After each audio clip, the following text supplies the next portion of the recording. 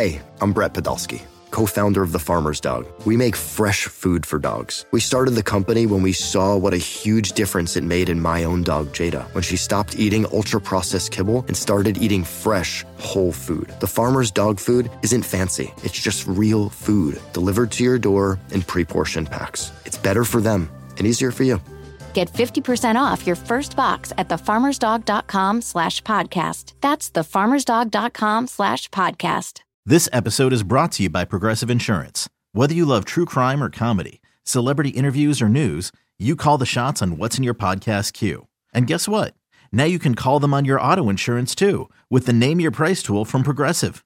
It works just the way it sounds. You tell Progressive how much you want to pay for car insurance, and they'll show you coverage options that fit your budget.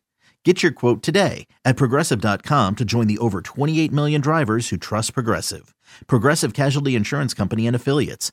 Price and coverage match limited by state law. It's time for the opening drive.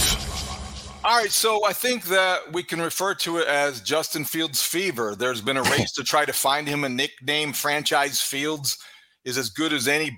I think Boomer Esiason called him the bullet train. There are a lot of possibilities, but it is a chance for him to play against a team he grew up rooting for in Georgia as a young boy. Now he's a grown man, and he is a threat to be reckoned with, and he makes this game as interesting as any player who will be on the field.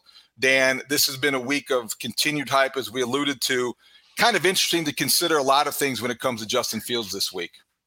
No question, right? I mean, there's a lot of layers to the Justin Fields storyline this week. The storyline for Justin himself is, all right, how can I continue to build on the momentum that I've shown and hopefully eventually here break through with a victory that sort of puts some punctuation on some of this growth. But look, like, we're going to walk into a building where the man who drafted Justin Fields is going to be an observer, right? And Ryan Pace was so convicted in his second big swing at drafting a quarterback in Justin Fields that he jumped up 10 slots and was confident that he had landed the quarterback that was going to change the Bears' future. Now, in Pace's eyes, David, he thought that was going to change the Bears' future for him, right? Like, that they were going to be able to watch this thing unfold and carry into the future, and they're going to be able to oversee his development. We all know the reasons that didn't happen, and we can get into more depth on those because I think they're relevant to the place that the Bears are now and the place the Bears maybe could have been. But I can't even imagine the conflicting emotions that have to be inside Ryan Pace's head and inside his gut as he's watching this player that he believes so strongly in tear up the NFL for the team that he was fired by just 10 short months ago. Well, tell me this is wrong. While we play the hypothetical game, tell me this is wrong, that if Ryan Pace, who was convicted enough about what he saw in Justin Fields to trade up to get him, to draft him, had he drafted Justin Fields where he did and then delivered an edict and a mandate to Matt Nagy, who was his coach at the time, you will play Justin Fields from day one. He will enter minicamp, he will enter training camp, he will enter week one as your starter, because this is where we are going. And this is who we're latching our jobs to, our careers to, and we're going to go as far as he takes us. What do you think might have been different? Well, but here's my issue from the starting point of that hypothetical is you have to go higher up the food chain on this, because you have to remember what led the Bears to draft Justin Fields. And it's that they came out of the 2020 season in this weird state of limbo, right? Like they had stolen this 7th-seeded playoff berth that tricked some folks inside the building here at Halas Hall into believing that everything was just fine and that they were still a championship contending team that just needed to get their footing and run into 2021 and make another run at the playoffs. And so what happens is you have this situation where you remember the infamous press conference coming out of the 2020 season with George McCaskey and Ted Phillips basically telling you everything's all right and everything that you saw in 2020 that worried you was no problem. And just don't worry about it because we've got faith in the collaboration of Ryan and Matt. And Matt and Ryan are great working together, and they're going to lead this organization back to stardom. At the same time, they didn't give them that vote of confidence in terms of job security, right? And so Ryan Pace can't make that edict to Matt Nagy, do this or else, because both men waltzed into that draft believing that they had to be a competitive winning football team in 2021 to save their jobs. And so weeks before they draft Justin Fields, they sign Andy Dalton, And the plan was Andy Dalton can be functional enough and experienced enough and veteran enough to give us a chance to be in the playoff race, right? If we start a rookie who's obviously going to show flashes of brilliance, but also have difficulty consistently winning games as a rookie goes through the growing pains of being a rookie quarterback in the National Football League, you are setting yourself up, right? I know there's this revisionist history, right? Like that Matt Nagy should have started Justin Fields from day one. Well, guess what happens? They go 5-12 and he gets fired, right? And so his options were go 5-12 with a rookie and get fired, or try to start a veteran that you believe in and try to get to 9 or 10 wins and save your job and then start the Justin Fields experience. But that, David, is why I think this conversation is so fascinating, because it's all about where your timelines are at and why can't the Bears ever get their timelines matched up so that this stuff works in a fluid manner?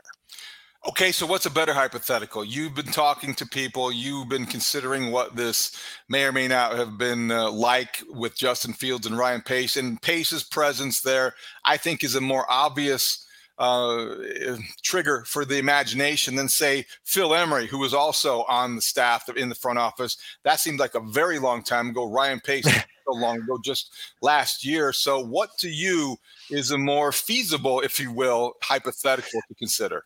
Yeah, I mean, I think the hypothetical is, what if George and Ted had, supported their support of Ryan and Matt in that post 2020 press conference by saying they have vowed to us that they're going to get the quarterback position right, which they said they would, and because we believe in them to get the quarterback position right, we are going to give them time to see the development of said quarterback through. Now, you can argue that it wouldn't have been the right thing to do to entrust Justin Fields' development to Matt Nagy, given everything that we experienced in his 4-year run as coach. But you also have to ask yourself, what would that have looked like, right? Like, what would that have possibly done for the Bears if they had been able to acknowledge that the rebuild had to start a year earlier, right? And so then you could have started Justin's development basically a year earlier. I know he got 10 starts as a rookie, but we all know how disjointed and how sloppy that was after a training camp where he was, not featured. He was not going to be the starter. There was no reason to put him in that role. Well, now you've delayed the experiences that he needed to gain to kind of hit the runway that he's on now. And now what you've done by delaying that is you've wasted a year of his rookie contract, right? And so that's what folks around the league who look at this from a neutral, objective viewpoint see, is they say, man, like, in the not too distant future, you're going to have to guarantee Justin Fields like $280 million, right, to continue to be your quarterback. And so you have to know what the window looks like to do other things with your roster and able to be competitive. And so I think you can feel the tug of war there and the push and pull of that makes this very complicated, because the Bears now are in a situation where people are loving the explosions that Justin Fields is providing every Sunday, but yet they're content with the idea that this team is 3-7 and has almost none of their roster solidified for the future that supposedly is going to be so bright with Justin as the leader.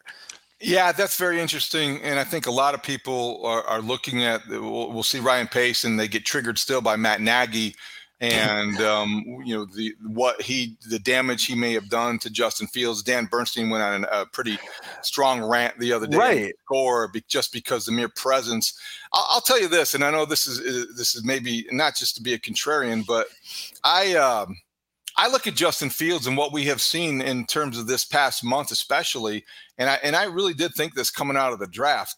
I don't know, as much as I can acknowledge that the way they handled Justin Fields wasn't the way that you develop a first-round draft choice at quarterback, a guy who's now your franchise guy. And I think that he didn't show the pliability in terms of the schematic approach that Luke Getsy certainly has.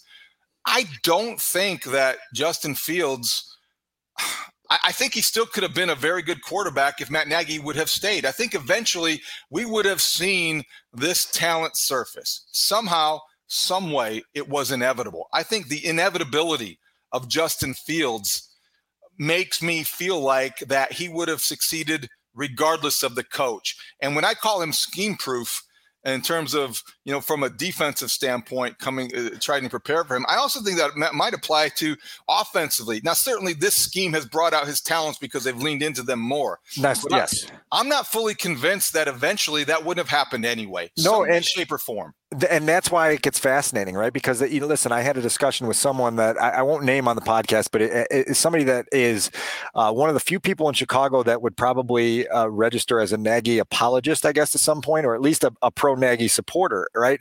And his argument earlier this week was, can you imagine what it would have been like during the Mitch Trubisky era if you replaced Mitch Trubisky, right? Like during his run under Matt Nagy with Justin Fields. And now all of a sudden you have a quarterback who once a half turns something small into something big, whether it's an off-script play or just like last week, the 67-yard touchdown run. The Bears weren't trying to get 67 yards out of that play, right? Like they were trying to get a first down with a run around the edge, and Justin used his gifts and turned it into a 67-yard touchdown. And now Luke Getsy looks like a genius. And so the argument was, can you imagine if Matt Nagy had that at his disposal and the Bears were scoring 27 points on a regular basis just because the quarterback was capable of getting you 10 to 14 points a game just based on purely on his gifts. And it's a fascinating thought to entertain, because then it leads you down the path of this. And I'll throw this at you. Can you imagine if the 2018 Chicago Bears had second-year Justin Fields as their quarterback instead of second-year Mitch Trubisky? Can you imagine? Well, I do think that it would make the ceiling higher. I do want to be respectful of the fact that was kind of before Mitch began to slide. That was when Chicago still embraced and loved Mitch, because he was, and I know everything is relative, but he was a Pro Bowl alternate that year. So he wasn't like ditch Mitch. No doubt. So, but I will allow you this. That possibility, that fun hypothetical, makes you wonder how good they could have been because of the explosive nature that they didn't have. Trubisky in that season was more maybe game manager than he was gate attraction, right? And I think that's the big part with that defense. Right. Allen Robinson with Justin Fields, we're talking about a Super Bowl contender. That defense that had 50 sacks and led the league in takeaways. Now you pair that up with a quarterback who at any given moment could erupt for a 60-yard touchdown run or a 50-yard touchdown pass, and you say, "Oh my God!" Right? Like, and then you're in Chicago Bears dreamland, which is a place that we don't visit often, but it's intriguing to visit in a week like this because of all the things we're talking about. And I also it just leads me back to the idea. Somebody in the league brought this up to me this week, and it's just kind of okay, maybe, right? Like the Bears took a championship defense and they missed their window with it, right? We can firmly argue that 2018 defense and what they were going into 2019, they missed their window. Now, if you are the biggest fearful Bears fan on earth, you have to fear that they're going to miss their window with Justin, because he's going to be supported by, not enough talent, not enough defense, not enough support for this to reach the heights that the ultimate goal is, right? And that's to add another Lombardi trophy to this building, or at least add a couple championship banners, division, whatever else it may be, conference, you know how it works here. But like that timing misalignment circles back. You mentioned the rant that Dan Bernstein went on the score. And my counter-argument to that is you're not going high enough on the food chain because of the reasons we talked about just a few minutes ago, that Matt Nagy was kind of forced into a corner to try to do something to save himself that didn't put Justin Fields' development and the long-term future of this organization in the right priority order, right? And so here we are, right? And now we're trying to figure out how the Bears can maximize this surge, this 1 month surge that Justin has been on, to make sure that it reaches its full potential, because man, the last month has shown you that some amazing things are possible. It's fun to consider, and I think you've tapped into George McCaskey's imagination, because that is his dream scenario. He's the only guy that you look at, or the most influential guy, who was here then and is still here now. And he can remember what it was like in 2018 when you had the defense that was championship caliber. You had an offense that was frankly serviceable enough to go further than the first round of the playoffs. And if you add a component to that is an explosive quarterback, that's what you want, and that's what you haven't had.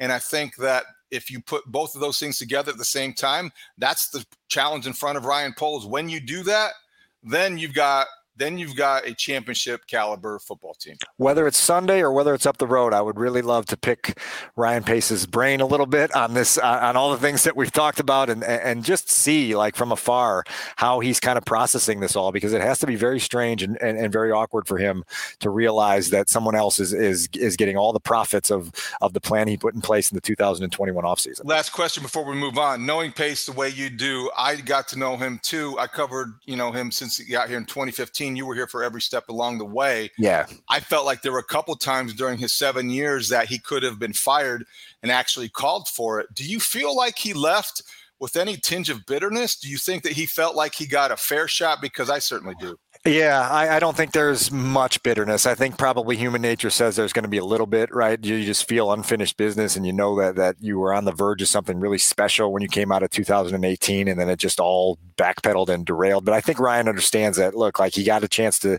have two coaches. He got a chance to swing twice at quarterbacks. He had 7 years, right? Like, it wasn't like he lacked time or freedom, right? Like, they let him do just about anything he wanted, which in some cases was bad. It's what led to him drafting Mitch Trubisky in a very unorthodox fashion with the way that the draft process went that year. But he also put up this beautiful expansion here at Halas Hall because he had a vision and they said, go for it. Right. And so I don't think that there's a much bitterness, as much as maybe it's just a man what might have been feeling that will always be there. And I hope he gets another chance. Executives don't always get that second bite the way coaches do. I don't know that he will, but it would be nice if he did. He has always been a good guy to deal with. No doubt. He's likable from a personal standpoint. Professionally, though, his time was done, and they had to move on when they did.